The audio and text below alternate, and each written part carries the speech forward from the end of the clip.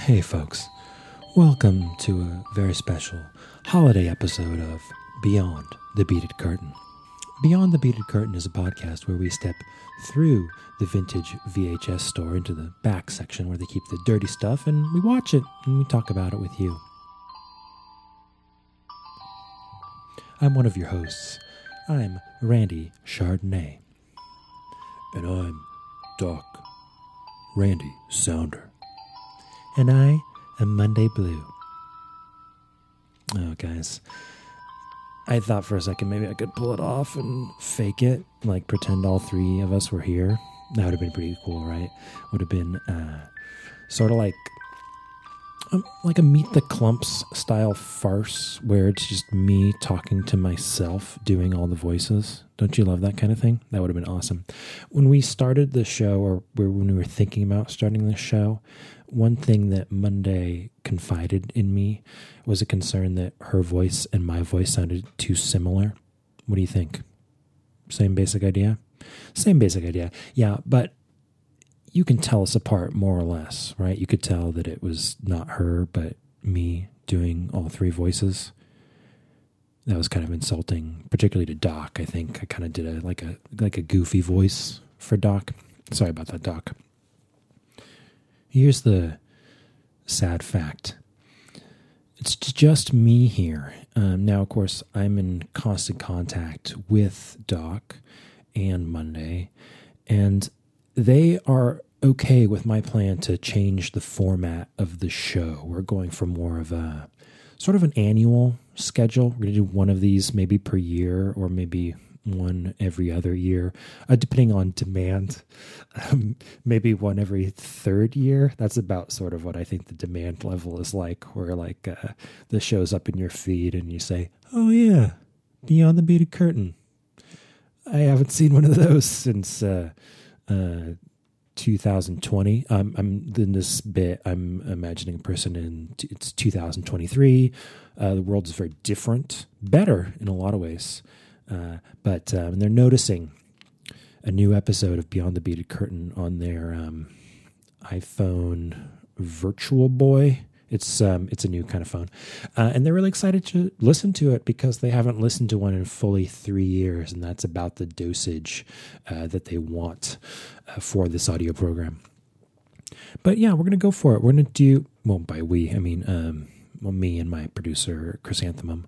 We're gonna do an episode and see how it goes. It's going to be shorter than usual because it's just me, and it's going to be worse than usual for the same reason.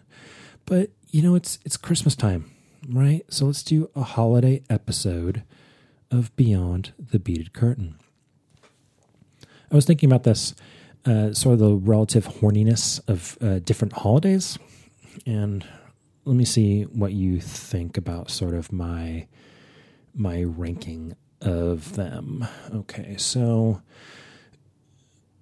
I'm going to say Christmas, most horny holiday. I know that a lot of you might be thinking Valentine's Day, but Valentine's Day, that's where you prove your love rather than your horniness. That's sort of like, I mean, it falls at a weird time, you know, like it's February, it's still winter, it's past Christmas. You're just trying to get through it. You're trying to get through till spring. December though, right? Christmas time. Think about it this way. You're barreling toward the end of another year, and it's probably not been great, you know, 2019 as an example. And you're just you and your partner or partners, or maybe just you and yourself. You've gotten through it, and you're just celebrating the fact that you made it through another holiday season. And that's when you do sort of the weird stuff, you know, the stuff that you really think you need an excuse to ask for. Like, you can't just be like, oh yeah, it's it's Saturday, so let's do it. Christmas is when you say, look, baby, I know we only do this once every 3 years to coincide with releases of my favorite podcast, Beyond the Beaded Curtain. But would you do that special thing? That Christmas thing? So yeah, that's why I'm saying Christmas, the number one horniest holiday. I'm pushing Valentine's Day down to second. And in third place, no, I'm going to rearrange that. I'm going number one, Christmas.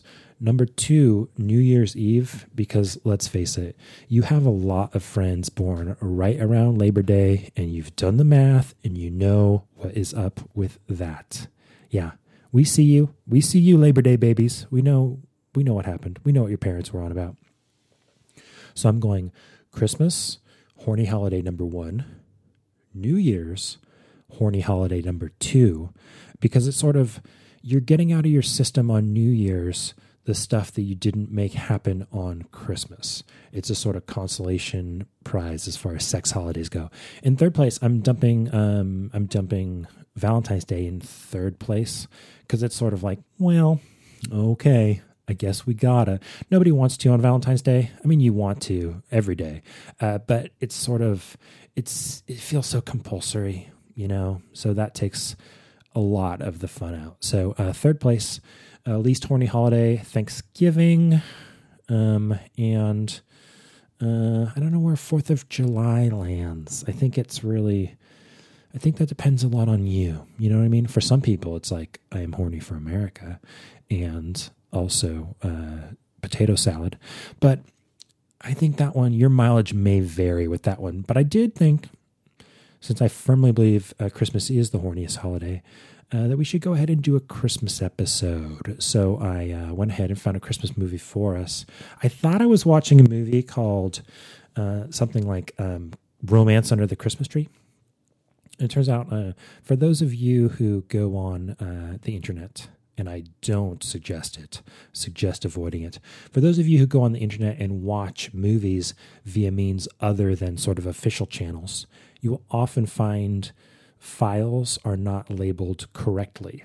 I remember in college I would download movies all the time. This was a long time ago. The statute of limitations is definitely over on that. It was fine that I did it.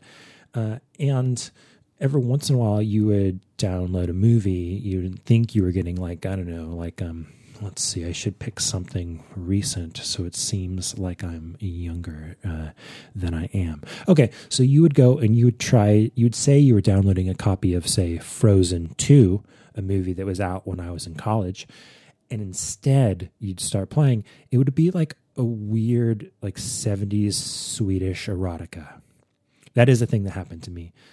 Except for the Frozen 2 part. I made that up. But the Swedish erotica part, that definitely did happen. That's probably pretty fun, right? Like finding just weird movies and changing the name and sharing them on Kazaa or whatever. That's right. I mean a Kazaa reference. But anyway, what happened in this case is the real name of the movie is Living Doll. The movie is not called Romance Under the Christmas Tree. This is sort of what I'm going to call a Christmas adjacent movie from 1987. No one really talks about the fact that it's Christmas. It doesn't really have a Christmassy moral. The music is not particularly Christmassy, except for in the most sort of tangential kind of it's bad music, and Christmas music is also usually bad. So in that sense, it's kind of like Christmas music. But there is definitely a Christmas tree and some Christmas decorations at the toy shop where our film is set. So for those of you who are scholars of the adult arts, we'll say, you'll sort of have an idea about this movie based on that year 1987. So we go through sort of the films that we review for this program. They sort of hit a number of distinct eras. So your sort of movies in late 70s, early 80s, those are movies that often sort of had aspirations, movies that sort of wanted to be sort of dirty versions of proper Hollywood films. So they might like do some shooting outside, or might actually have some people in the movie who end up not having sex with each other, who are just there to kind of fill out the story. Multiple locations, some kind of plot elements, something along those lines. Those can be pretty entertaining and very surprising too. The sort of mid 80s kind of era. This is the sort of VHS market. This is the classic go through the beaded curtains, pick a tape off the wall. These are movies these are movies that no one ever thought were going to be in a theater. No one ever thought they're going to do anything but play on VHS or beta, VHS in the home, and they were done really on the cheap. So we're talking like 1 or 2 sets, typically really low rent. Probably nobody in the movie who appears at any point is not eventually going to have sex with someone else or several someone else's before the movie ends. So it's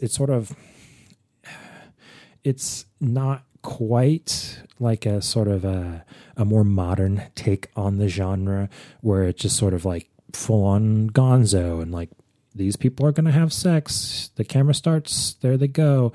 But there's not a lot of connective material to kind of link the scenes. And the connective material that there is not acted very well. It's very much like the people are reading their lines off of cue cards and only got one take.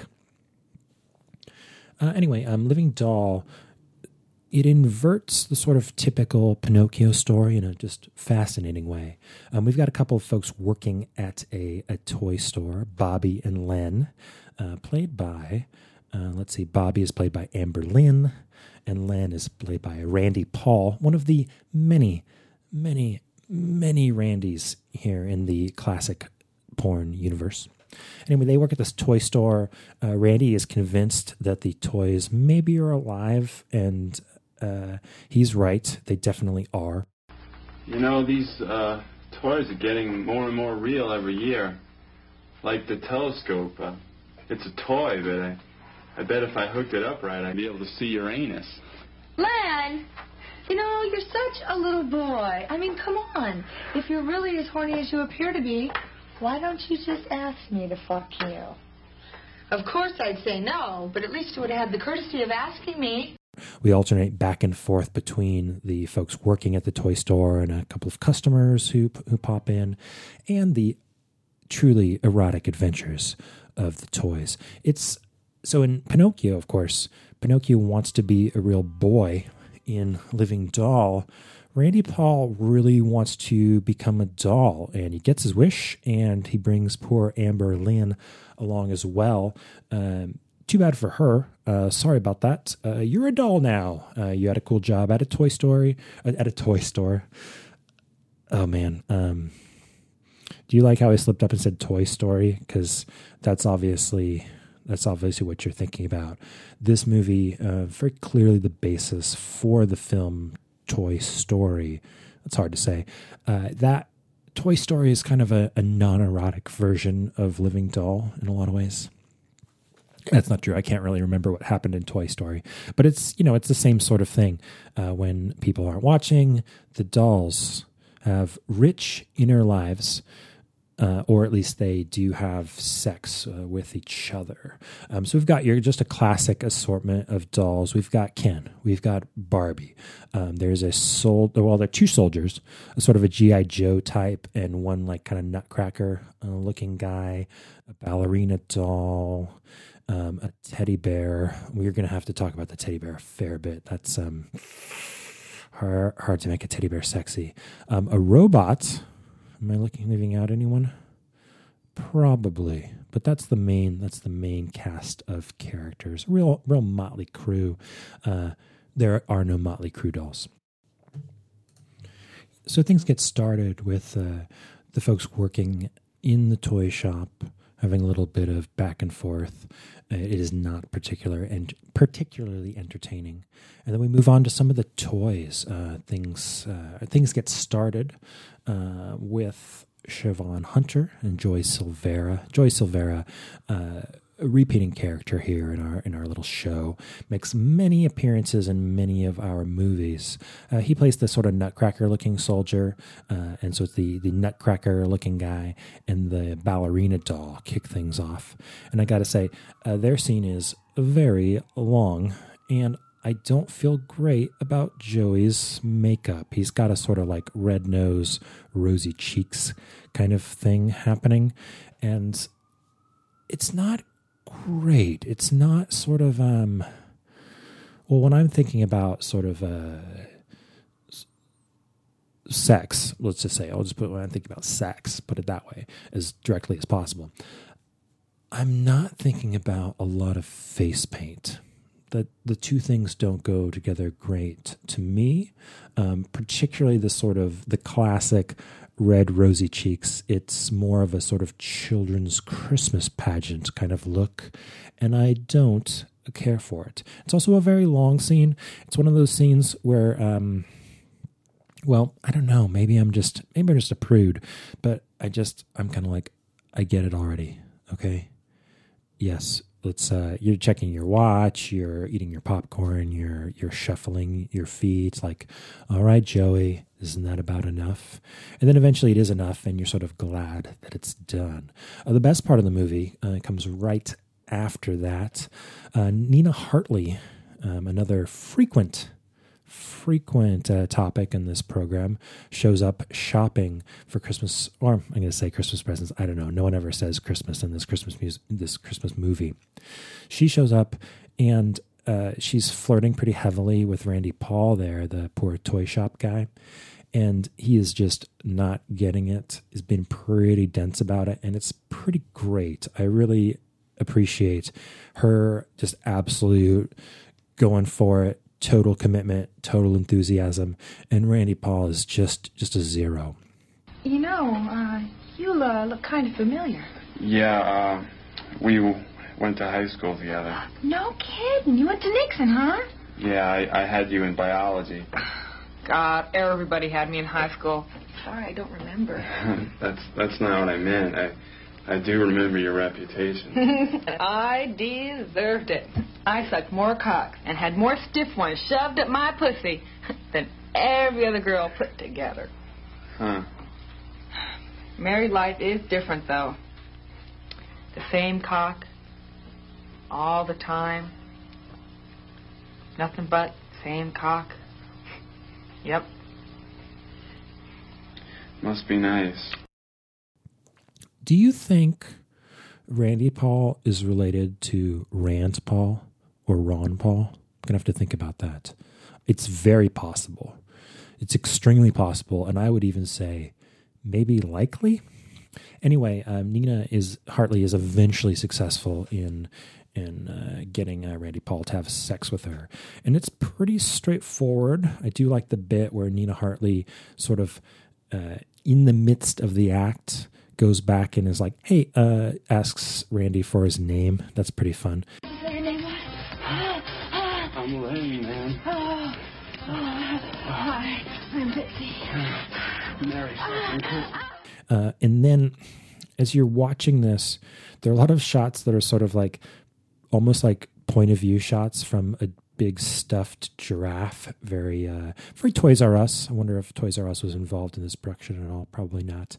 And you see the giraffe is kind of shaking, and it seems like a weird bit where like I'm usually like when I'm watching these scenes, I am trying to think of something or trying to find something to concentrate on other than the people having sex, because that's usually the least interesting thing going on. And in this case, I'm just totally focused on this shaking giraffe, and it's not like their movements are bumping the giraffe. You're sort of like, they're over there, and the giraffe's moving, and why is the giraffe doing that? And pretty soon it becomes clear that all of the toys are getting really into this. This giant stuffed giraffe is horny. The other toys are also horny. And what began as a really kind of a snooze of a scene really sort of wins me over, all thanks to the other toys in the toy shop really getting into it. Not so bad. And then right after that, we have G.I. Joe having sex with a robot. The robot played by Sharon Mitchell. She's probably my favorite performer in this movie. And so a lot of that is the robot voice and the robot wig. I do love a wig. I'm more man than you can handle, babe. I've had toys like you for breakfast. You could not satisfy me with a 10-inch ball. I could fuck you silly with one ball tied behind my ear. Anybody got some rope? Is that a challenge? Could be. I just hope your batteries are fully charged, babe. No fair electrocuting. Now you know something new about me. If you really want to get my attention, just go ahead and wear a wig with extremely severe bangs. Like real, it's just razor cut bangs on that wig. That's, daddy-like. I'm going to have to decide whether to leave in the fact that I just said daddy-like about a wig on a robot. Speaking of daddy, Herschel Savage plays G.I. Joe. And he's got a real sort of Daddy Castro vibe is what I'm thinking. He's got a Castro hat, and I just feel like that's what he's going for in that. Like, what if Castro were just a thick daddy? And that's sort of that scene. So Castro and a robot have sex. One thing I couldn't help but bring up in this scene is that we first see Daddy Castro. We see him in kind of military regalia, army boots, pants, jacket, hat, etc. And then we see him in just the hat and the boots. So a thing that happened on the set was in between scenes, Herschel went ahead, stripped naked, but put the boots back on. And I don't feel great about that. I don't care for it. It's more work to make things worse. And I don't love it. I feel like the scene was supposed to prove something about robots and whether they're good at sex or not. We all know that robots are great at sex. I don't understand why this movie thought that there was any question about that. And then we move on. And the next scene is Shanna McCullough, another just frequent part of our world here on Beyond the Beaten Beyond. It's been so long since I've done this show that I can't even say it right. I do think I still have my sexy podcast voice that I have not used lately. I don't use it much in real life. But my pronunciation, not great of words and so on. Shanna McCullough, Siobhan Hunter, and Ken, played by Steve Drake. They get into it. So Siobhan, she's the ballerina from the first very long scene, and Shanna McCullough is playing a teddy bear, and it's not great. They decide that things are going rough for Ken. A sort of subplot in this movie is, get this ironic twist, if dolls are coming to life and fucking at the toy store, wouldn't you expect that Barbie and Ken would be like the craziest, the most into it, the most enthusiastic, despite the fact that their elbows and knees don't bend, also despite the fact that canonically they do not have genitals. That's a fact. This movie kind of ruins your childhood because in this movie they do have genitals, not very realistic, weird casting people with genitals to play these characters, but what are you going to do? So anyway, the teddy bear and the ballerina are feeling bad for Ken. So like, well, Barbie's not going to have sex with you, so we'll have sex with you, and they do. But Shanna, let's talk about this teddy bear thing you have going on. She's got teddy bear ears, and it's exactly like she's sort of a sexy Ewok. Think about that for a little bit, and I don't know what your relationship is to the Ewoks.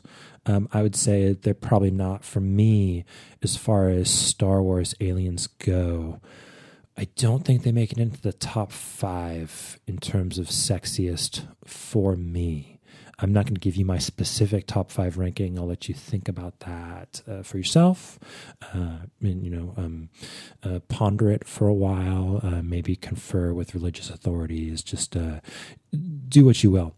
But yeah, not top 5 for me. And also, Shanna has like a painted nose and sort of like a mustache. I'm not sure what the mustache is about. Does not make her look more like a bear, and it also does not make her look more sexy to me. It's a little bit like, when you watched that movie Shakespeare in Love, and they're making out, and she's still wearing the mustache for reasons I forget, but there's definitely like a mustache on mustache scene, and you watch that and you're like, I'm feeling just some complicated feelings now. It's sort of that kind of deal, only it's sort of like an Ewok, just doing it, and it's not great. My one real complaint about this movie is there's this pretty kind of typical old porn racist trope where pretty much if you're going to see a black man in an 80s porn movie, it's going to go one of two ways. Either it's just his existence is sort of deeply taboo, just like the fact that a man of color is in the movie. It's just like, oh my God, he's having sex and everything. We're supposed to be sort of shocked by his mere existence. Or it goes the way this movie goes, where he's just like this Jack in the Box jester character. He's the one person in the movie who doesn't have sex with anyone. He does these, just even for 1987, when people hadn't really figured out rap yet, these are bad raps. I think and assume they were sort of made up on the spot. And also he's doing these rhymes while all the white cast members clap on 1 and 3, and even suggesting that they're clapping on the wrong beats is maybe too generous. It's sort of, they're clapping in the vicinity of 1 and 3, and it's a bad scene. And now the witching hour is here again. The toy store playtime's in. All the toys are gathered round, checking out the new toys that have been found. There's Barbie's cousin and one for Ken. 2 new dolls called Bobby and Lynn. There's Barbie's cousin and one for Ken. 2 new toys called Bobby and Lynn. Hey! So anyway, the magic guy in this movie is played by Jack Baker, the Jack in the Box. He is literally, in the movie, a man named Jack who mostly performs from inside a box. And he appears in the toy shop, and he's shopping for toys, and he overhears the toy shop folks arguing with each other, learns that Randy Paul's character wants to become a doll, and he's like, hey, I have magical powers, right? Why don't I just magic them into Toyland? And so he does. Very easy for him. It's I don't know if he has other magical powers. His main thing in the movie, besides the bad raps, is popping out of a box and giving people blankets, I guess to have sex on. It's not really necessary. They seem to do fine without the blankets, but he is the provider of them. So yeah, Amber Lynn and Randy Paul get magicked into the toy zone there. So we have 2 sort of concurrent scenes going. Their transition from being regular people to being dolls, interacting with, by which I mean having sex with other dolls. They take it very well. Not really bothered by it. Not really planning ahead very much, thinking about the lives they left behind. Seems rather consequence-free. And then at the end of these 2 kind of like, and it's kind of a whole doll orgy, Ken and Barbie finally get together. So that's nice. You knew it was going to happen eventually. Finally it does. It's not great. You knew it was going to happen, and it does happen. And then you say, oh, that happened. And then if you were worried that Amber Lynn might be upset that she sort of got turned into a doll, sort of like collateral damage, caught in the magic zone that Randy Paul desired. No, she's not worried about it. She's fine with it. And the two of them have the last scene of the movie together. They couldn't consummate things when they were both humans, but now that they're dolls, everything is so very different. They're much more attractive. They're the same level of attractive. And they do it, and that's the end of it. One little pickup scene at the end is just Nina Hartley walking into the toy store, and it's not locked, and she's trying to buy toys, but there's no one there to sell toys because they are dolls now. And so she leaves.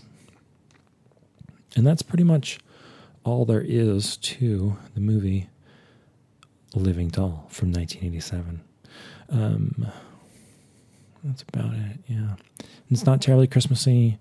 We don't really learn a lesson. Some people turn into dolls. Some dolls turn into people. Well, they have sex.